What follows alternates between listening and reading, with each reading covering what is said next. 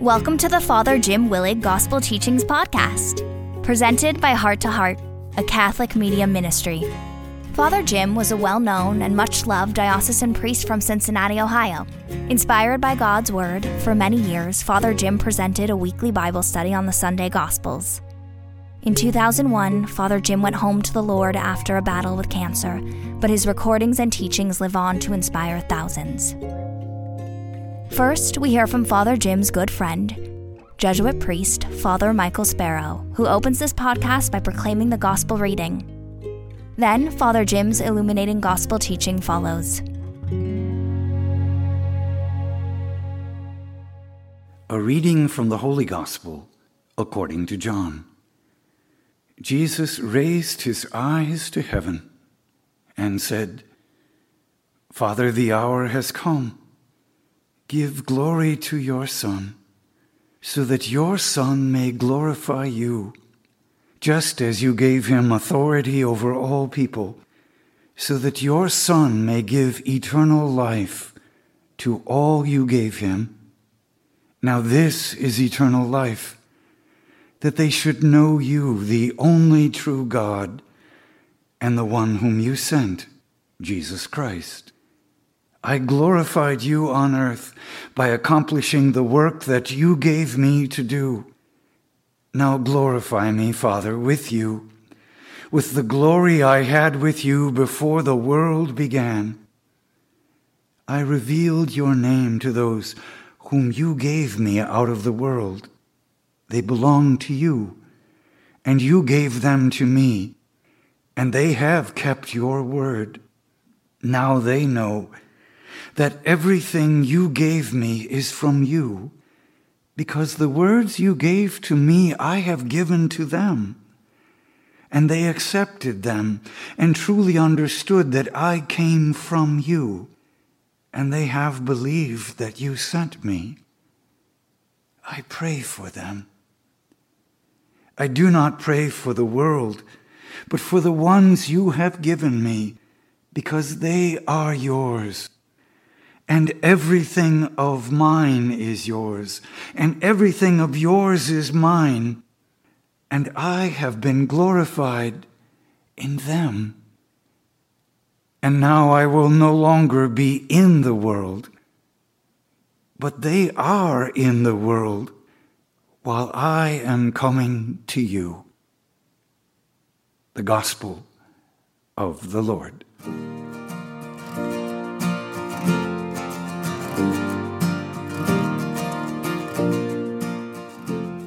Tonight's topic, as you can guess, is prayer, as we look at this beautiful prayer of Jesus. And as a lead-in to this beautiful gospel, I'd like to share with you a few prayers of children who have written these short but beautiful little prayers. Dear God, maybe Cain and Abel would not have killed each other if they had their own rooms. It works with my brother and me. Dear God, I never thought that orange and purple went together until I saw the sunset you made yesterday. That was really cool. Dear God, did you really mean for the giraffe to look like that, or was it an accident? Dear God, instead of letting people die and having to make new people all the time, why don't you just keep the ones you have now? Dear God, I went to this wedding on Saturday and the bride and groom kissed right in church. Is that okay? Dear God, please send me a pony. I never asked for anything before. You can look it up. Dear God, I bet it is really hard for you to love all the people in the world. There are only 4 people in my family, and I can't do it. Not cute. Dear God, my older brother told me about how I was born, and it doesn't sound right. Were they just kidding or what? And last, dear God, we read in school that Thomas Edison made light, but I heard in church that you made it. I bet he stole your idea. Aren't these lovely prayers? I'd like to suggest that this is how we ought to pray, like a child, with the candor and the openness, the wonder, the true to ourself feeling, whatever we have. That's how we come before God, always as you are. Some people have a hard time with that. They like to think we should only address God in certain ways. You know, that's how the Jewish people taught in Jesus' time. They spoke of God in rather exultant terms. They never even used God's name, Yahweh. And yet we hear a whole different flavor from Jesus. Someone who called God in the dearest terms of love, Father, Abba, Daddy, as we would more appropriately translate in our English language. Jesus wants us to feel as close to him and to God as any of us could feel to our very closest friend. Yes, especially like a child to his or her parent, whom they trust, loves them entirely, and would do anything for them that would be good. So tonight we want to look at how Jesus prayed. Now, this is interesting when we look to John's Gospel. Did you know nowhere in John's Gospel is contained the Our Father? Did you realize that? It's only in Mark and Matthew's Gospel. But in John's Gospel, we have this chapter 17 that is an entire prayer to the Father. It's very similar in many ways. It's often called the priestly prayer of Jesus. Priestly because in the Old Testament times, which of course is the time of Jesus, the chief priest knew that his major responsibility was to pray first for himself, so he would be right with God. Secondly, for his family and household. And thirdly, for all the people of Israel. It was his responsibility to intercede for the people. And so Jesus, as the chief high priest, certainly follows that beautiful example as he prays in this chapter 17, first for himself, verses 1 through 5. Secondly, for his disciples who are like his family. And finally, for the world, and even all those down to this time who would believe in him. On the seventh Sunday of Easter, which is the Sunday preceding Pentecost, we have this final prayer of Jesus. The last time he's speaking to his disciples, and how interesting it is that the last word he leaves them is a prayer for them. Isn't that lovely? You know, there's a lot that we could learn about a person by the way they pray. I have friends of mine who have been married more than 25 years. And more recently, over the last few years, they've begun to pray together before bedtime. They hold each other, pray for each other, and bring to God all their concerns. And they said to me what at first seemed surprising, but the more I thought about it, the more sense it made. They shared that in their prayer time, they have grown closer together than all the years they shared so much of their life and raising a family. Something about praying that if we pray from the heart, it opens up the innermost part of us. In sharing that, we become soulmates with another. So this is what Jesus prays. He becomes, as it were, a soulmate, a spirit friend to his disciples. And there's two things we could immediately tell about Jesus from his beautiful prayer, the priestly prayer of this chapter 17.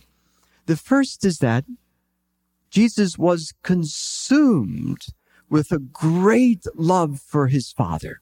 Consumed. In terms of it preoccupied most of his attention. It will share how all his life was directed to fulfilling God's will for him. And again in this single chapter, we have Jesus referring to his Father, although sometimes in the pronoun you, 59 times. It's almost as if every sentence is directed to his Father in some fashion. And we know, secondly, that in this prayer, if you were to reflect on it, Jesus also has a profound love for his disciples. A profound love, and uses the disciples' name 49 times throughout this chapter. Again and again and again and again, he's praying for them. Must have known how much they needed it. And in praying for them, you understand he's praying for us as we are his disciples today.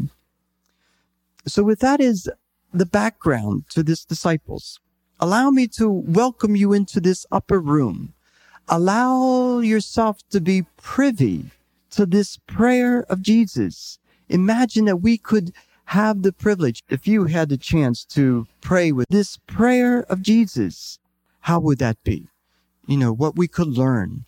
You've heard me share too, I had the great privilege to be with Mother Teresa when I was on a pilgrimage to Ireland.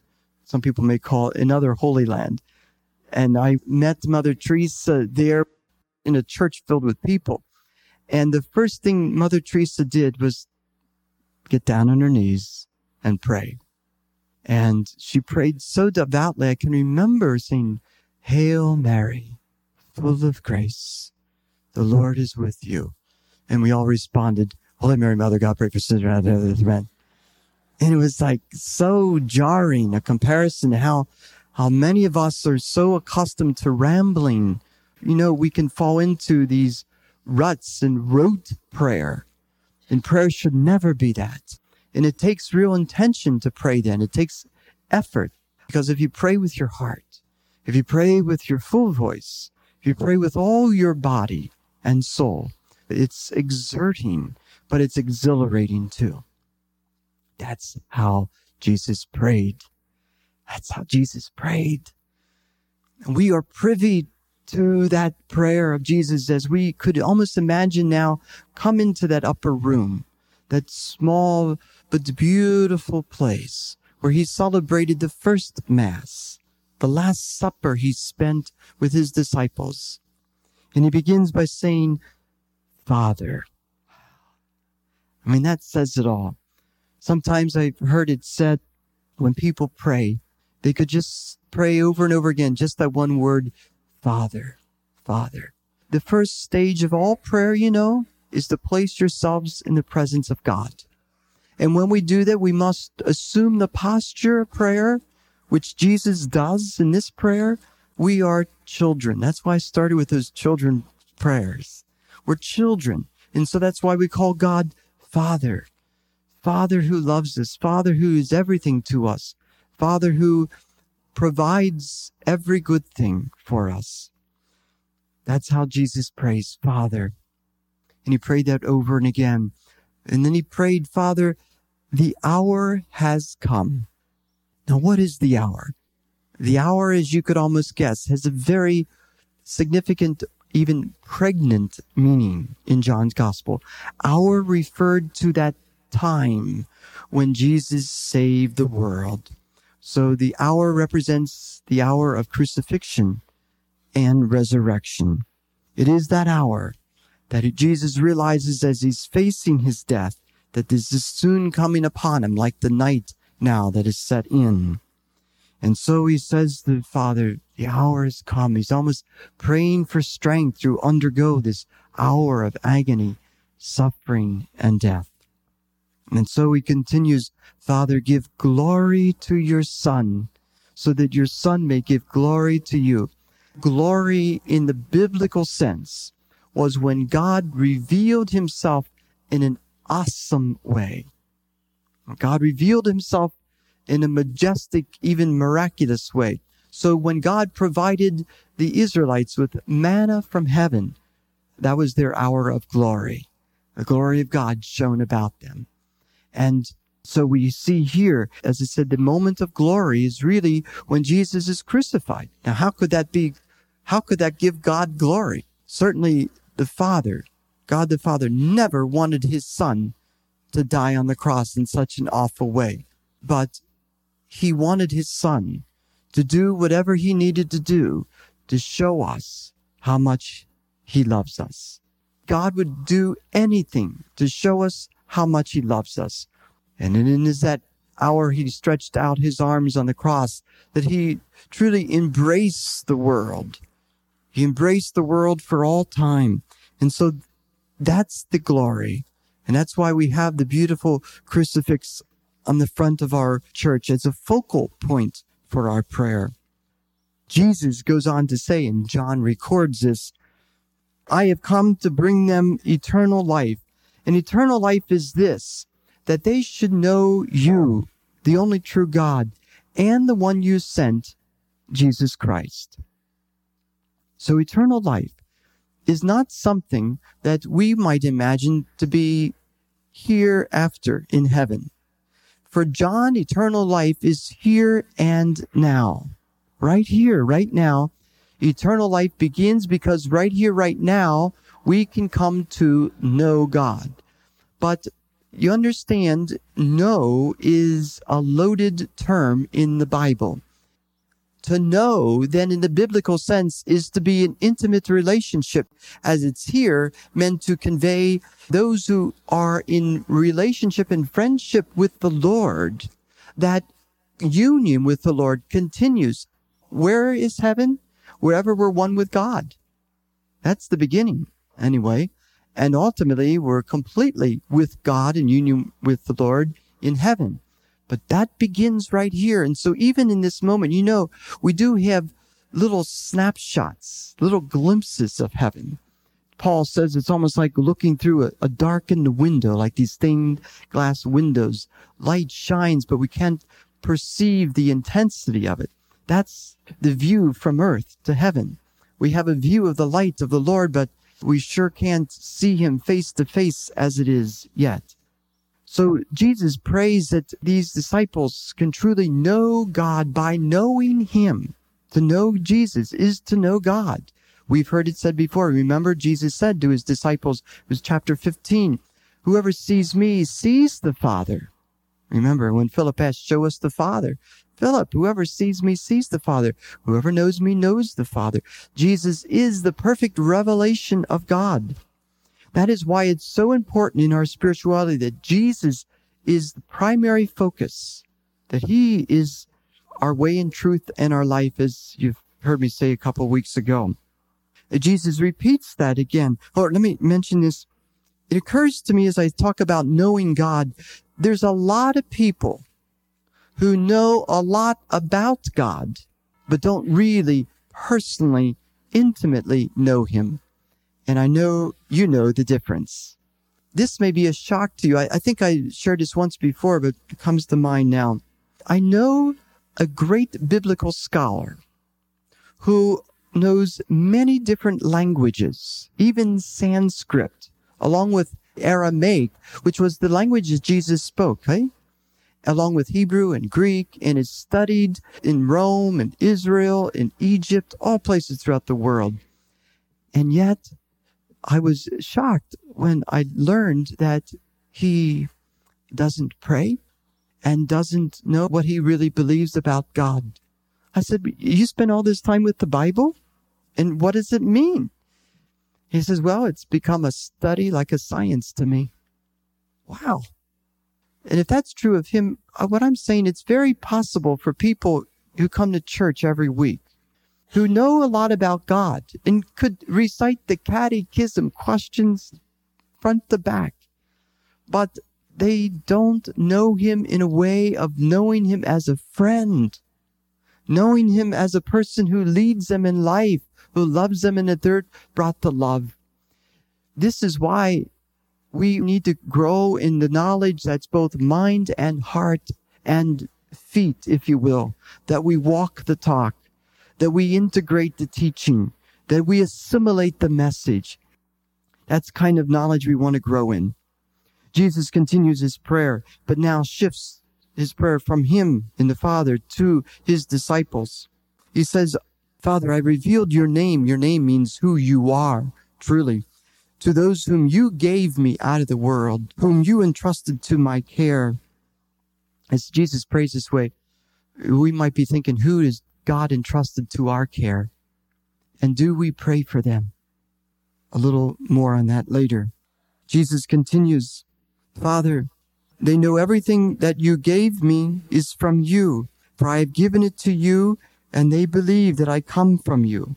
It's almost as if Jesus is saying, thank God they finally believe all that I've said. They finally understand. Because, all through the gospel, he's saying, don't you understand yet?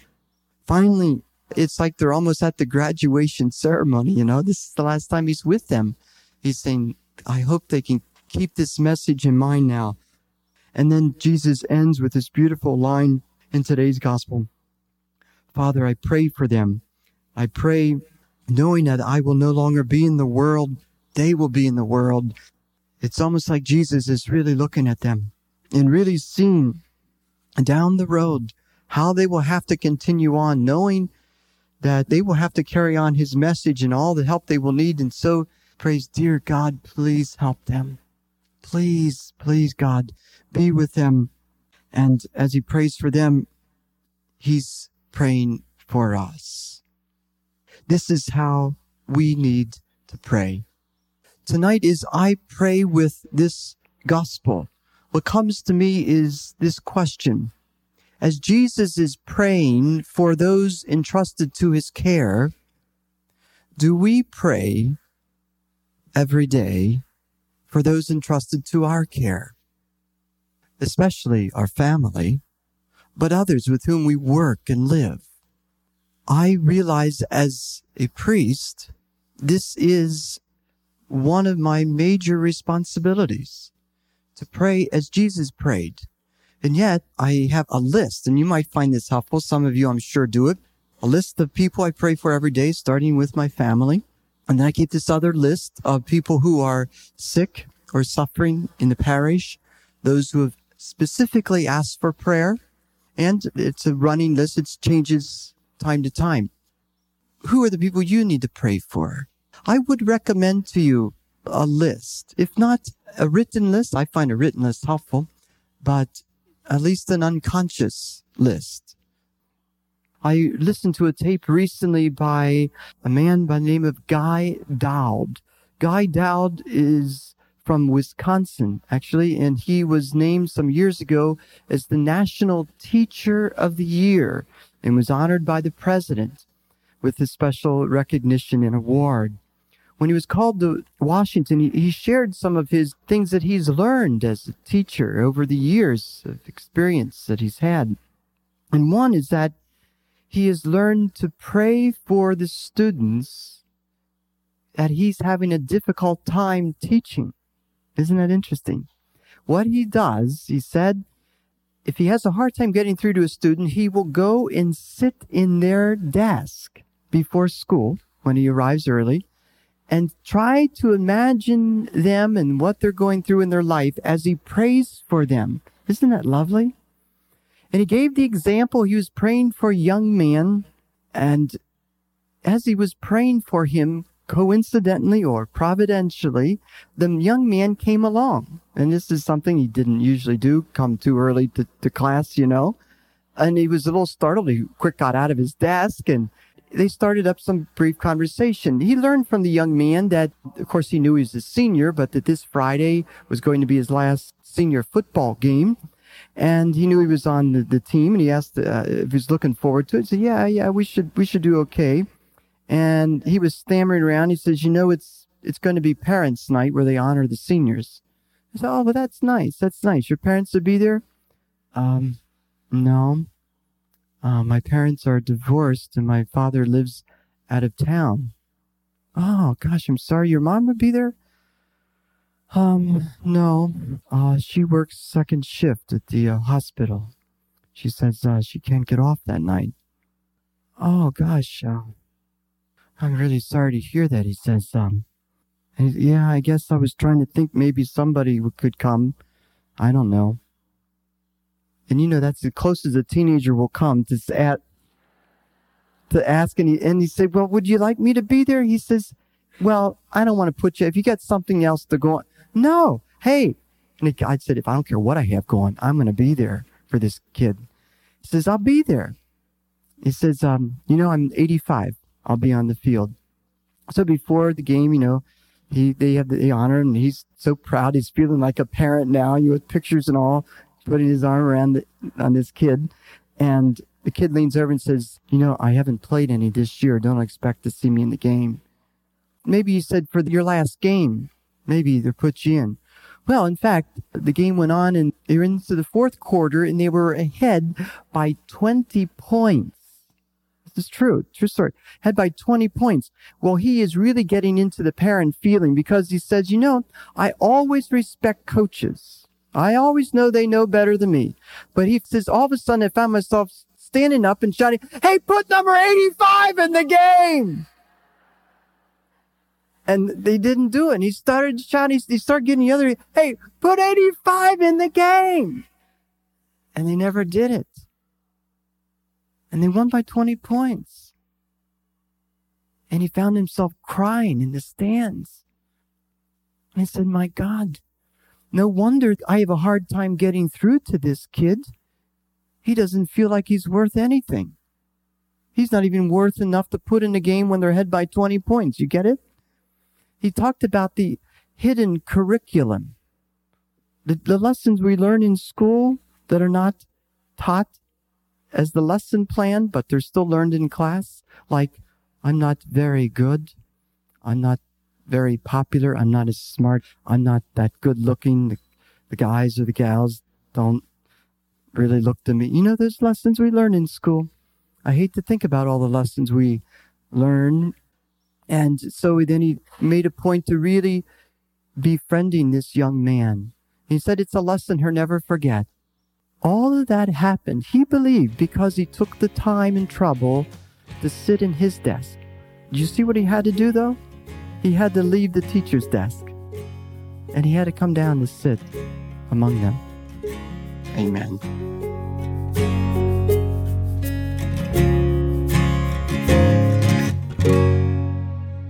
Thank you for listening to Father Jim's gospel teaching. We hope you have been inspired and will subscribe to this weekly podcast and share it with your family and friends.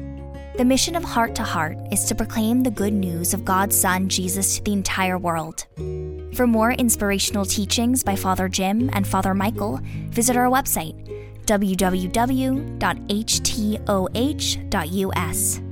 May God bless your heart and the hearts of all your loved ones.